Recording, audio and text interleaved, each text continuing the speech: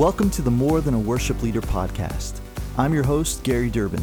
I've been a worship leader for over 20 years, and I've learned a lot from so many on this journey. On this podcast, we'll have conversations and explore the dynamics of leading worship in the local church.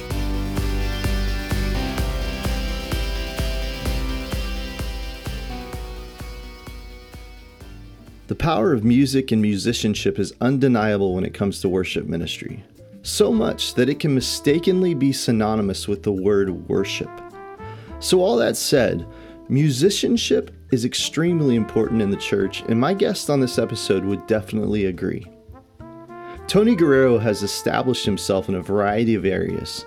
His work as a contemporary jazz musician, composer, and producer has garnered him both critical success and a worldwide audience.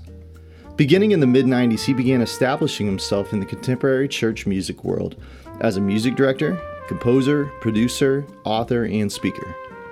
He has a lot of wisdom pertaining to the world of creative arts and worship ministry, so I'm sure you'll get some good insight from this conversation with Tony Guerrero. Well, hey, Tony, welcome to the More Than Worship Leader podcast. I'm so grateful to have you on today. We met way back when at Saddleback Church back in the 2000s. So I'm grateful to reconnect with you. Great to reconnect with you as well. Yeah, I was trying to remember which year that was because we did that project for 6 years. We did 2002 to 2008, but I think you were kind of early on, right? On the Song Seeker project. I think it was 2006. Okay, yeah, that makes sense. If I'm correct. So 2006. Yeah. And that was, I can't remember if it was the Purpose Driven Worship Conference or the Saddleback Worship Conference. It was Purpose Driven Worship Conference, and we had put together this thing. It was kind of like Song Discovery back in the day, where the people coming to the conference could submit songs, original songs, and then we'd put them into this compilation, and then give it to all the attendees along with sheet music. And to be honest, I never really divulged this, so you'll be the first I've actually said this out loud to, but given my job at the church at the time, we could have easily just put everybody else's, put your recordings on this project, like put everybody's submissions on the project. But I realized if I took it on to re-record all the songs, I got 2 weeks out of the office and in the studio. So that was what we opted for. So we re-recorded everybody's songs for a couple weeks and then released that to all the attendees. well, it's so cool to reconnect with you. You're an accomplished musician. I know my story is I started singing in church, and when I was young, my dad was a music director, so I was on the stage when I was like 6 years old singing my first song, and then I learned how to play guitar and started songwriting in high school. So how old were you when you started as a musician? My start was accidental when I was in fourth grade, meaning I wasn't looking for it. It just sort of fell in my lap in elementary school. And it was my junior high teacher sometime around eighth grade that kind of made me fall in love with music. So by the time I entered high school, I knew that's what I wanted to do. I didn't know what that meant. And all through high school, I didn't know what a career in music meant, and the struggle and the gigging and all of that stuff. I had no idea, but I just knew that's what I wanted to do. And so I was kind of all in from about my eighth grade freshman year on. Yeah. Nice. Yeah. I didn't love it at first. When in fourth grade, I started playing trumpet, but I wanted to quit after a while. My mom sort of made me stay. And like I said, it wasn't until junior high that my teacher kind of brought me into where I found what I love about music. So. Yeah. And talk about your journey. So after that, did you go to college for music? I did. I'm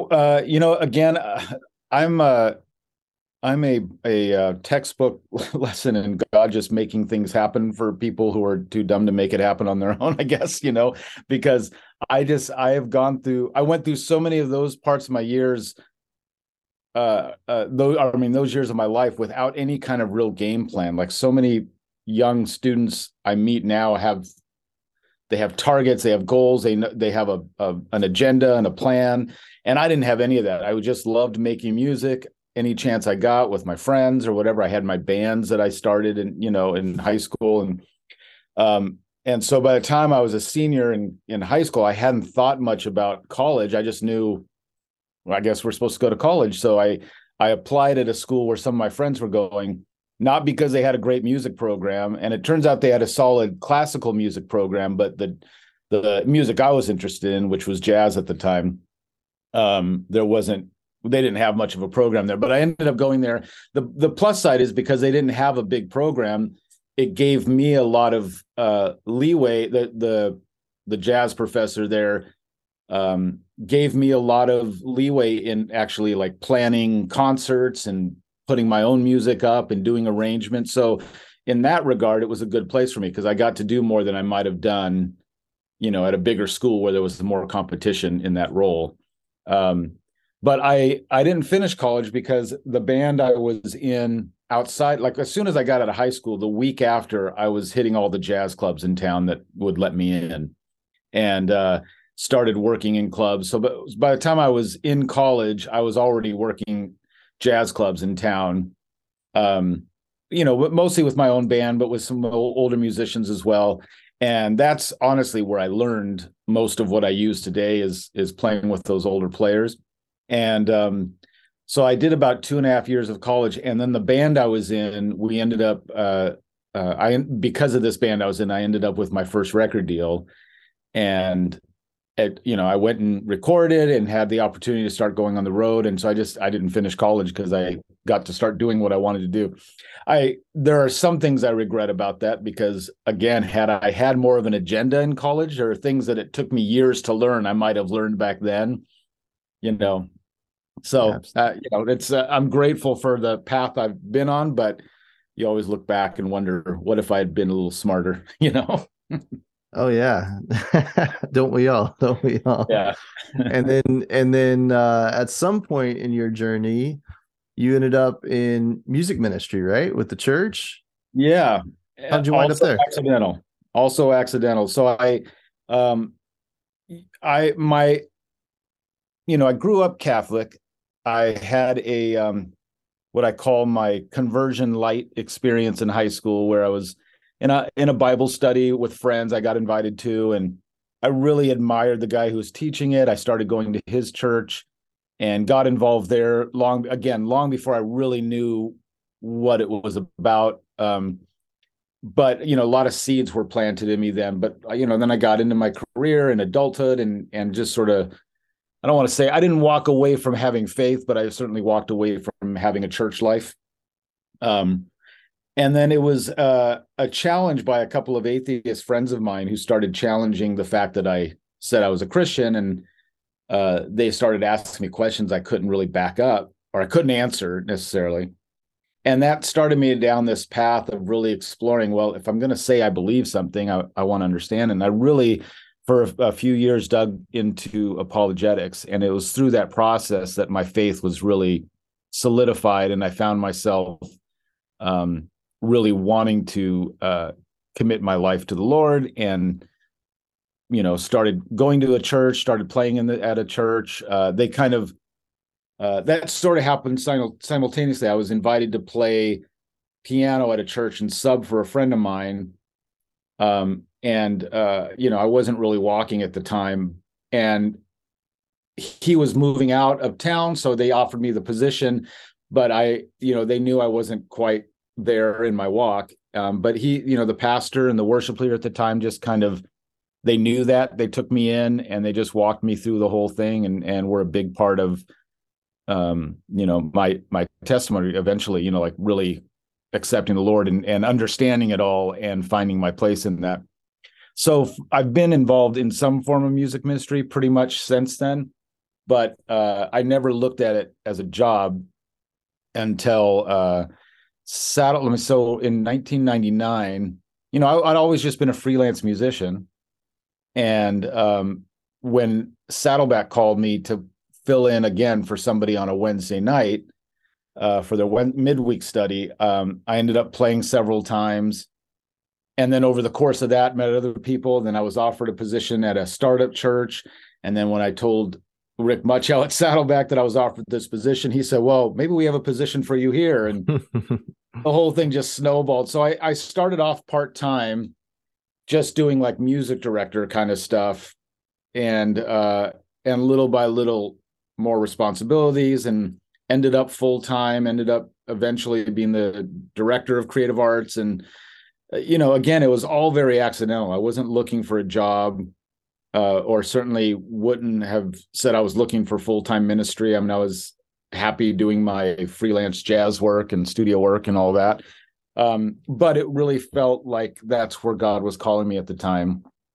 And then by the time, so I held that role for 11 years. Mm-hmm. And the truth is I got kind of burnt out by the end, because the job had become, like I said, I started off doing mostly music. By the time it was over, I was doing mostly administration. And as you know, that's often a bigger part of the role than the music. And the truth is I can do administration, and I may be more competent than some creative types. Like I'm okay at it, but it was kind of draining me, draining my soul in that way. Like I needed more of the creative side. And so I've spent the last, when I left that job, I stayed playing at Saddleback in the gospel service. So I stayed there for about another 7 or 8 years playing. But then when that ended, I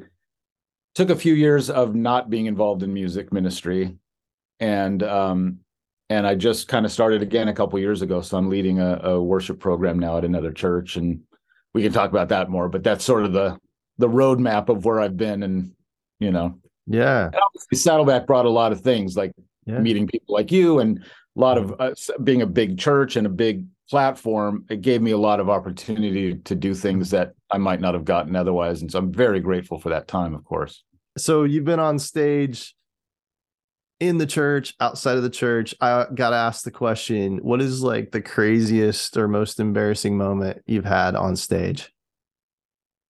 My most embarrassing moment professionally happened in the studio, but I have plenty of things on stage. First of all, I play the trumpet, which is one of the most unforgiving instruments. And you put the horn to your mouth, you're never 100% sure what's going to come out. So there are plenty of times where I've went to start and it's just a cracked note, or those kinds of things. My very first big gig ever, and this goes all the way back to my freshman year of high school. I was asked to be part of the Herald Trumpets at Crystal Cathedral for a Memorial Day thing, and this was televised. And they put us on those those really long trumpets that you see like in medieval times, kind of Yeah. And I was right at the front of the stage, cameras on me, and I went to play my part of the fanfare, and the valve stuck, because it wasn't my horn, but the valve stuck on it. And so I had to play this whole time televised, where I could only play like a few notes of this fanfare, because I had to only play the ones that required those fingers. So that was awful, because I was a kid and certainly didn't know how to handle it. And then I'll say that one of the worst times ever was I played the national anthem for the Milwaukee Brewers, and it was I was on tour at the time. It was dead of winter, or at least it was up there, it was freezing. And same thing happened. I'm playing the national anthem by myself, and right in the middle of it, one of my valves froze. And all of a sudden, you don't know until you go for the next note that it's not ready for you. And so that was not a pretty sound. And that's you solo, right? Yeah, that's me by myself in a big stadium where everything is echoing. And then I just have to pull up the valve and then try to get through the song. Oh, that was awful. That was awful. In front of thousands of people. I have so many bad states. That's one of the nice things about being old, I guess, is I have a lot of stories. Yeah. They keep compiling, it's just the way it goes. Yeah. So I saw on your website that you have a book called Attracting Quality Musicians. Did you write that at Saddleback, or when did you write that? Yeah, that goes back a ways now. It's I wrote that in 2005. Cool. It kind of came out of, I had been teaching a lot at those conferences and starting to guest at other conferences around the country. And it came out of one of the most common questions I would get, because most churches don't have a problem finding some musicians. It's that a lot of the musicians they find are like people who've pulled their guitar out of the closet after 20 years, or, only play at church on the weekend, or, and church is often an opportunity for people to just, I finally get to play my instrument somewhere, And so that was the issue, is like, I have a full band, but none of them are very good. Like, how do I get quality musicians into the church? And so I just started having that conversation a lot. And starting to, that book was my attempt to kind of identify what I thought attracted musicians of a quality, because there are some churches where they're, anytime there's a great Christian musician, some church is going to be lucky enough to have them, right?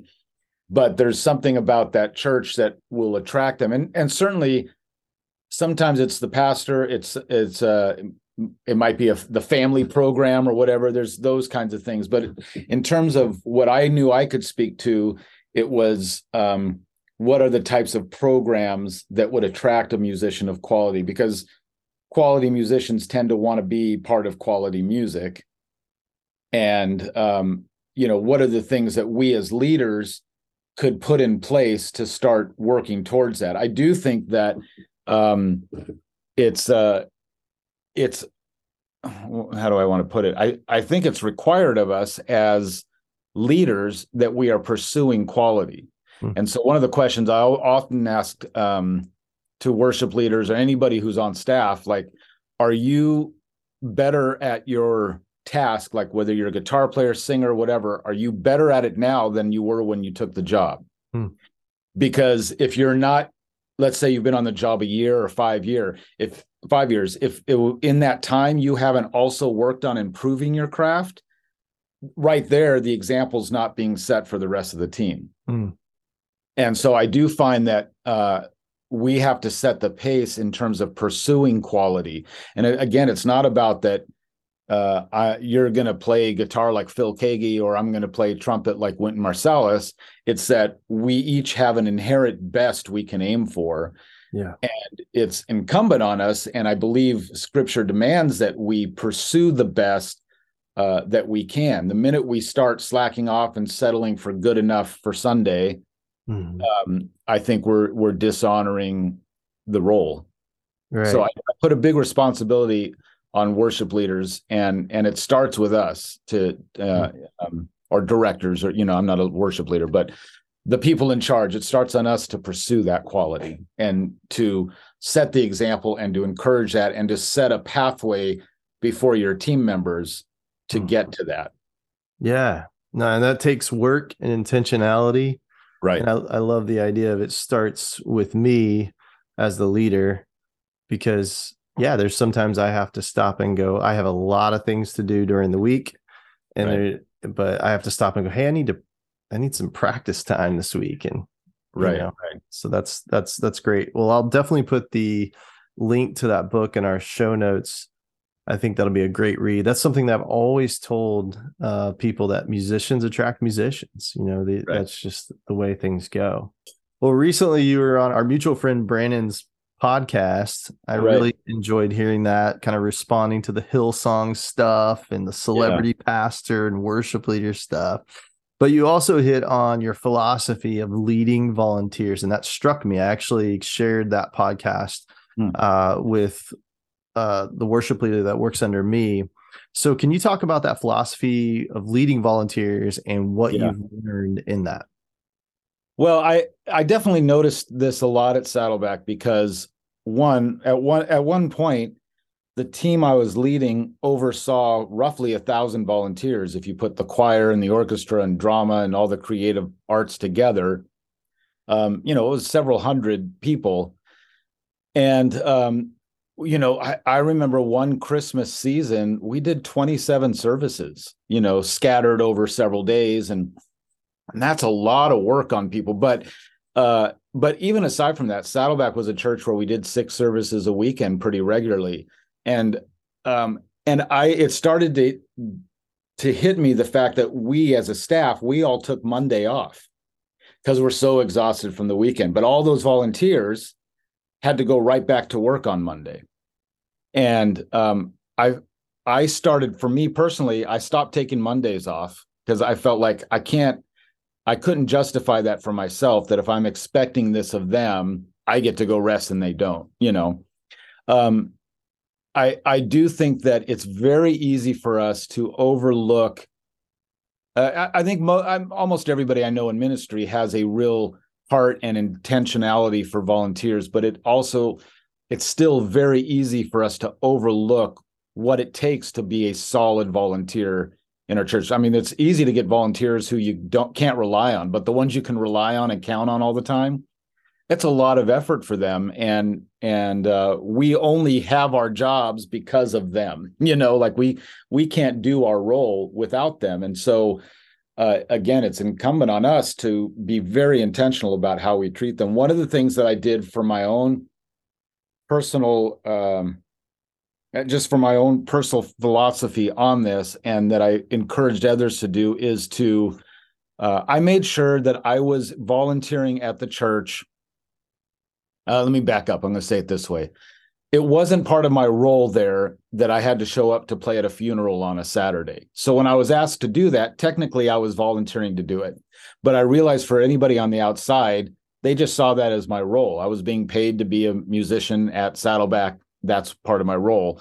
And it dawned on me that I wanted to be able to show that I was volunteering. So I made sure to volunteer in an area at church that had nothing to do with music or the creative arts. So I helped facilitate apologetics classes. I taught in the classes. I presented. I did presentations. Like I did a lot of work in the apologetics ministry as a volunteer, because I needed to be able to know that when I'm demanding something of somebody else, that same thing is being demanded on me, because I still have to go to my job the next day and I still have to do my regular work too. And so I do encourage people in our position, when you're overseeing volunteers, to make sure you're also volunteering.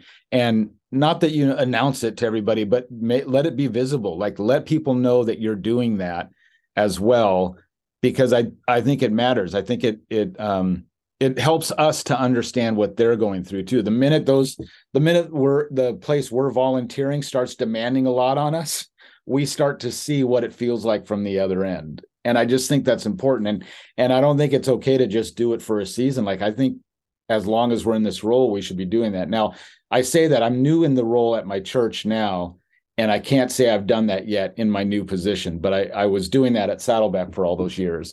And so that is something that I'm looking at now that I'm more entrenched in this role at my new church, is where am I going to start meeting that role again? Except that I will say I took the full-time worship director position. The guy left, and I took his position as a volunteer. I told him I didn't want to be paid for it.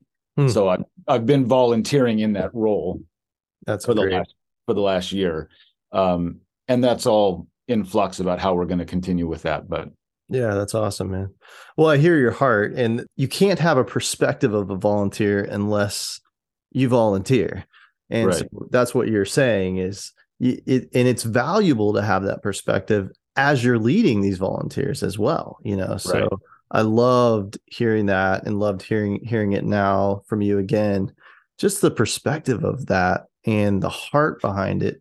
You know, for me, in my More Than Worship Leader book, that's one of the things I hit on, is joining your church, you know, not just being on stage, right, being in the lives of the people and joining your church. And, you know, the things I've done in the past for volunteers, like leading a small group, that's one of the things I look at and go, this is not part of my job. Right. This is part of me being a part of the body of Christ and being a part of this church. Yeah. So. Yeah. And that'll look different for all of us. And but that is, we've got to be doing something outside of our job. And maybe it's not even at your church. Maybe it's somewhere else, but you know, just that we're putting ourselves in that same role we're demanding of other people. Yeah. And I think we forget when we're leaders and we get to pick the songs and write the songs and we're at the front of the stage and we're getting all the glory. The whole thing is fun to us. And so it's like, we sometimes think, well, come on, volunteers, isn't this all fun? Well, it's not all as fun for them as it is for us sometimes, So it's just a big deal to me to try to be very conscious of that. I don't always get it right, but just to have that as a running thought in my practice. Love it. Love it. So you've been involved in music and music ministry in the church for quite a while. Things have changed quite a bit over the last 20 years since you and I have connected for the first time in church ministry. So what are some negative things that you see about that change, and what are some positive things? Oh, the negative is easy. I think tracks are, and I don't know if you use them. I don't know if anybody who's listening is using them. I think tracks need to be, let me put it this way. I think they need to be regulated. Explain that. Well, because I don't have a problem with tracks in general. Like I tour with an artist, and we have a live 5-piece band on stage, and then the singers. And there's 3 songs that we recorded the album with a full big band. Well, we're not traveling with a big band for 18 horn or 13 horns just for these 3 songs. We put those on tracks. We tell the audience, basically, you're going to hear the horns from this recording, right? I don't have a problem with tracks for the right reasons, but so many churches today are relying on tracks at the exclusion of the band, and at the exclusion of, this goes back to the quality thing, the exclusion of doing the work to improve the band and make the band be able to play better. And and again, there's some churches don't have a band at all. They maybe got a tambourine player and a banjo player, and they want to do some more modern worship. Like, use the tracks for the right reasons. But when you're a church with a certain skill of musicians, and you're playing the tracks instead of letting the audience hear that, I'm trying not to name names here, but I will say, like, I've been asked to play at churches, and I've decided I won't do it anymore if what I'm doing is being a prop on stage while the pre-recorded keyboard parts are going out to the house or onto the live stream. Yeah. Because I did a church, watched the live stream later, and I knew I was hearing the track and not what I was playing. And I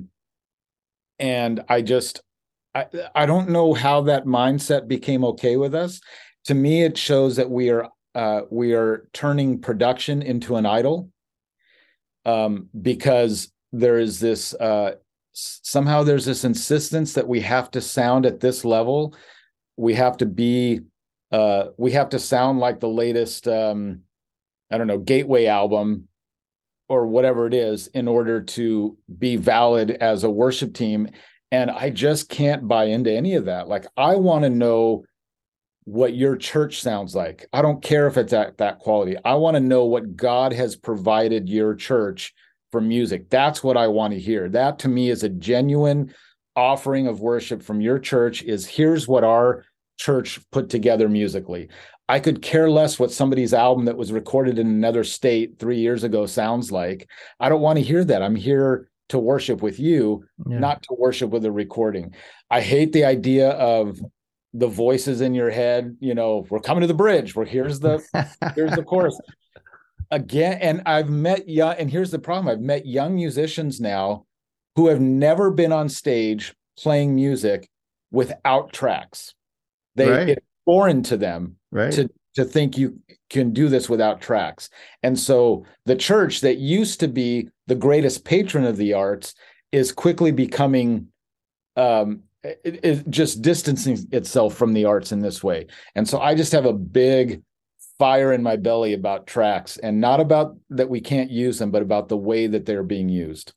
Yeah. And the reasons, I think that when you go back to motives and why, I mean, that's where you start. That's where you're either get on the right track or the wrong track, no pun intended there, but it's like, the reason we're doing what we do, that's a big thing that, and if the, so I almost went to this one church years ago, big church. It was, I think it was like 2007. And it was like, it was going to be making a jump from a church of 200 to 300 where I was at this present time to a church of 11,000. Oh yeah. They bring me out, and I was quickly sniffing this out, going, okay, I don't know that they want me, because if they really know my heart, I'll probably be an annoying person to them. And so I just looked across the long table at the senior pastor of this mega church, and I just simply asked him, do you want a worship leader or do you want a performer? And if he says performer, then that doesn't speak well of him, right? But if he says worship leader, then he's not giving me the exact expectation that he's looking for. So he says, well, I want a worship leader.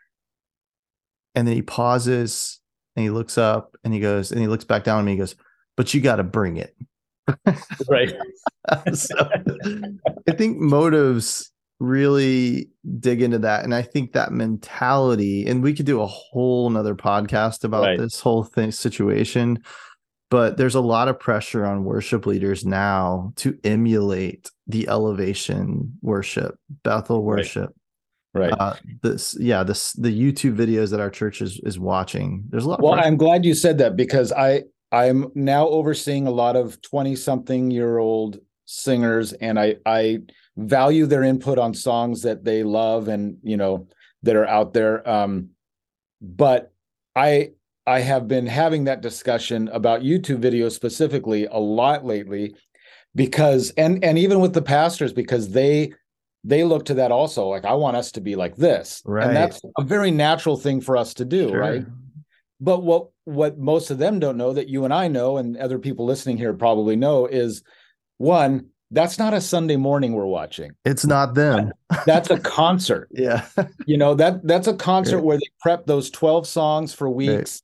They have all this production going on. Whatever you're seeing has most likely been re-recorded in post-production. It's been mixed. It's like, you're hearing things that aren't on stage. Like, it's massively produced on those videos. Or they're just lip syncing to the recording, and it's just a way to show the songs. That's all great, but that's not Sunday morning. Half of those people on stage on Sunday morning, they're in a worship band like yours. Right. And that, to me, is what Sunday morning should be. Not that we don't aim for that quality. That's what I was saying before. Yeah. Like, our goal needs to be as good as we can at all times. But looking at something like that and saying we have to be that every weekend, it's not realistic. It's not genuine. And I want to...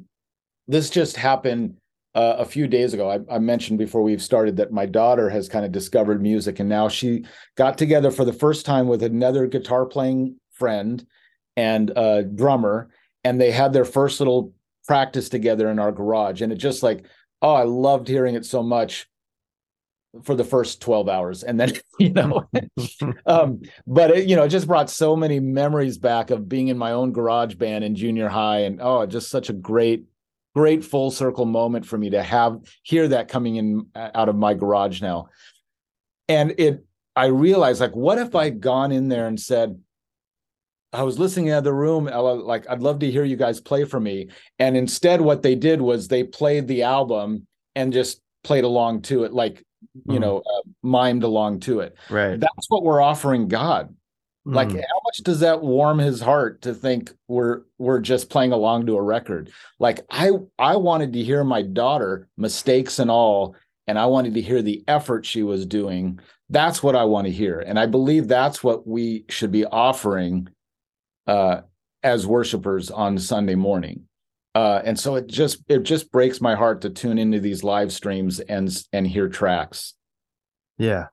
Yeah, I think we can get a little carried away with the tracks. I will say I am all about the click. Once I found the click, I'm like, no, I like the click. I love the click. I mean, I went my first 15 years of worship leading with no click, and having to guess the tempo all the time. Yeah. I'm good with the click, but I'm with you on the tracks thing for sure. So Tony, what's some positives you've seen with this new era, new changes that have happened in the last decade or so? Well, I don't know that it's. You'd have to tell me if it's new or not. I don't know. I think each generation brings a renewed energy to the songwriting and the music and the style. I tend to come off as very jaded sometimes. I mean, the church tends to be 10 years behind pop music and tends to chase after pop music trends. We're rarely the ones setting the trends, in our culture. But that being said, there's a lot of great production, and there's a lot of really strong songs written. There's a lot of weak songs being written that get passed off as great songs. It is hard to filter through those because I think the songs have gotten less. There can be less depth in them. Certainly musically, I have no problem saying there's less depth in the music coming out today than there was 10, 20 years ago. Mm-hmm. When you have 3 or 4 chords per song versus, a Tommy Walker song that's got all this depth to it harmonically. So just from a musical standpoint, it's a little shallow for my tastes. Mm-hmm. But I see a lot of really genuine worshipers coming out of the current trends. And I see that in these young people that I'm leading and their passion for it. And so the fact that is still that this generation is finding its voice, just like my generation did and the previous generation did. That's always a good thing to me. Like, it's okay that guys like me will eventually age out of what's popular. That's fine. And that's just sort of the natural progression of things, But I love seeing worship leaders who are young and on fire and finding their way in that. And there is something about this current season of music, which, while it's not my preference, there is something that is very powerful for that generation that it's easy to observe, I guess. Yeah. And I don't know if I'm saying that the way I'm thinking it, but mm-hmm. No, I see that too. One of the things I've learned over the last probably 2 or 3 years, because my priority as a worship leader is I don't ever have musicality as number one. My priority, number one, is I want to see engagement. I want to see the congregation worshiping along with us. I don't want to entertain them. I want to inspire them. So that puts musicality as a lower priority for me. Mm-hmm. One thing I have experienced in the last couple of years is the influence of Maverick City. And I haven't done a lot of their songs, but I did the first time I did a Mav City song, it stretched our team and it made our musicians better. So if it's singable, if people can grab it, I would definitely recommend looking for music that's a little outside of the box for you. Yeah. I think that's something that Israel Houghton was doing really great for a long time. He was the one crossing that bridge between gospel, which is so musical, and my taste leaned towards that. Mm-hmm. Versus the 4-chord rock songs. I mean, he was the guy right in the middle that was bridging that gap in such a powerful way. And same thing, it was very engaging and very easy to participate in, but very challenging, musically challenging for the band often, and harmonically interesting. And for guys like me who have that musical background, it's hard to just play 4 chords all week, You get bored quick. But to your point, I've said this a bunch in conversations like this. The best worship really is campfire songs. It's campfire singing. What is the simplest thing that can get everybody to engage in? And that's why I don't have a problem with the modern songs, because a lot of it is really simple. Repeat this line over and over, kind of, over these 4 chords. I used to joke about a song I love from 20 years ago or whatever. I Could Sing of Your Love Forever. We used to, in the green room, we'd sing it as I could play these 4 chords forever. So I don't have a problem with that, because it is very useful for the task that we are engaging in, which is getting non-musicians, non-singers, a platform to worship musically. And that's a big deal. And that's where my personal preferences can't play a part in it, Right. Yeah. And so I'm very cognizant of that. But there was a day when the music was a little more. Oh, for sure. Yeah. Oh, for sure. Oh, for sure. I get that. Well, in this season of ministry, a big part of my job is to mentor young worship leaders and church leaders. Yeah. So what advice and direction do you generally give to worship leaders these days? The first part I'll say is connected to what we were just talking about, because I have talked quite a bit to some of my team about this, which is learn to get to listen past the production, because songs today that are attracting your generation are based on a, let's say, algorithm. They're based on certain factors that producers know sell records. If you have any doubt of what I'm saying, go find the 20 most popular songs on YouTube and tell me how many of them start with a pad, and then how many of them has followed the same form, verse, chorus, bridge. It's there's so much formula, not a bad thing, but to be aware of that, and just cognizant of it, that there's a lot of formula, there's a lot of again, algorithms that we're following, because this is what works for our modern culture and this is what sells. And don't be fooled about it being a business. It's definitely a business. But learn to listen past that and identify the song itself. First of all, learn to identify the text. When you come across a new song, do a little Bible study on it. Find out which verses it's based on. See how accurate the text is. Because there are so many great, powerful songs. This just happened in the car yesterday. I had two young worship leaders, both in their 20s, in my car, and I was playing an older thing from mid 2000s. And I said, what do you guys think of this song? And I think it's a great song, but it's produced 20 years ago. So it doesn't sound like today at all. That was the thing they couldn't get past.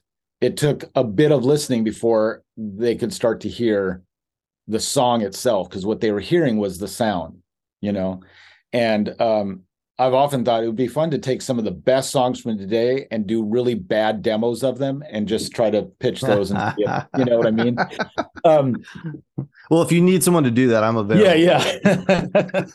Because that's the truth. If it was me singing and playing guitar on the best song out today, you give it a second listen. So I do try to get them to listen past the production. Don't be afraid to dig into old material that's great, because the worship world is a lot richer than the songs that are just coming out today. Well, I really appreciate your encouragement and even challenge in that. And I actually take that myself and look at myself as I lead our musicians, make sure we continue to grow as musicians, not get complacent and lazy. One of the things that I always attribute to you is the concept of rehearsal and practice. I remember being in a workshop of yours in the 2000s, and you articulated what I already knew, but it was like, oh yeah, that's how you say it. We practice on our own, but rehearsals, when we come and we put it together. Right. And so I remember getting that, and I've implemented that, and I've even put that that's kind of woven into parts of my More Than a Band book, that. Yeah. Oh, good. Yeah. It's about the idea of rehearsing together, and practice is what you do on your own. So, right. Yeah. And I talk about that a bit in my book too, because I think the reason any of us play music is because it's fun. So I don't put a lot of stock in people talking about the sacrifice of music ministry. Like, sacrifice is showing up at 4 a.m. to clean the toilets, but showing up to play guitar and have fun with your friends, like it's not quite the same thing. I tell our team, like, if we're not having fun doing this, we're not doing it right. Right. Yeah. And music is fun. So there's no getting past that. So the sacrifice is in the effort we put in to be good at what we do on Sunday morning. That's right. Yeah. So we can have fun. Right. With our church. And that's totally what it's all about. So, well, dude, thank you so much for your coming on here and sharing your heart and wisdom and thoughts. And thanks for just your influence and your years of church ministry and what you're doing now in your current church. Grateful for what you're doing for the kingdom, man. Thank you. I appreciate that a lot. It's really good to reconnect with you too. Yes, sir. Well, thanks for coming on the podcast. All right, man. We'll see you soon. All right.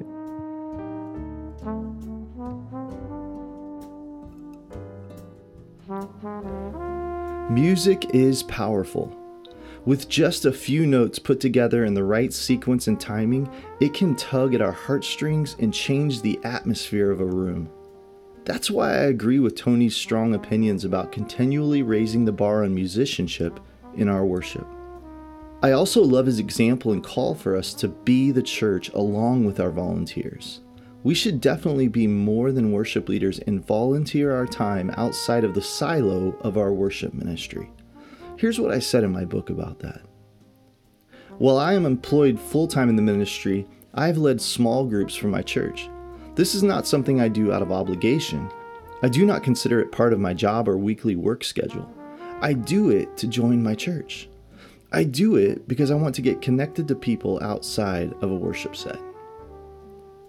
Being a better musician and volunteering at my church is not a huge sacrifice. It's a responsibility that I'm privileged to have. It's actually more than a responsibility. It's a response. It's worship.